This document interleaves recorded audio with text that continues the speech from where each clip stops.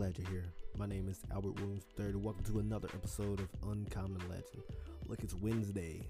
It is hump day, the day that everyone seems to dread, and rightfully so, honestly. But honestly, I like Wednesdays. It's like, cool, we're at the midweek point, and we're going to do fine. If you know me personally, you know that I actually hate Tuesdays. Tuesdays, for some odd reason, are literally the longest day in history ever, every single week. And it's not that anything bad happens on Tuesdays. It's that I just, for some reason, dread it. But I digress. Wednesdays, it's kind of hard. And for you today, you're probably looking for that thing that gets you to shift into the next gear. And so let's be real. You need motivation. Or let me pose it a little bit like this. You need motivation? Well, allow me to do that for you today. You got it. You know, a lot of times we doubt ourselves, but we don't always look back to see where we came from. One thing I love to do is to see my progress.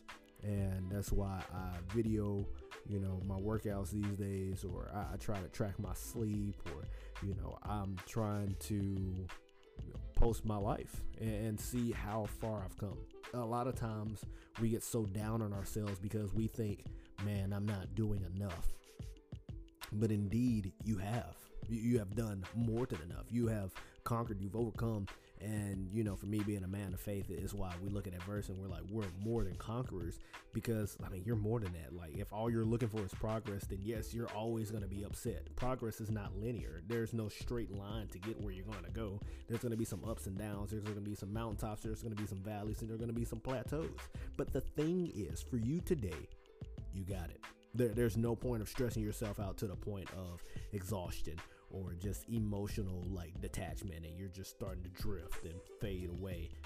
There's no point. And I say that as a person who also still struggles with this. I'm not just telling you this because I got it figured out. No, I'm telling you this because I don't have it figured out.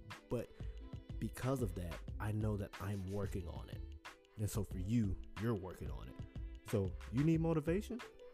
Look back to see how far you've come. If you need motivation, go look at the person you were 5 years ago and look at you today.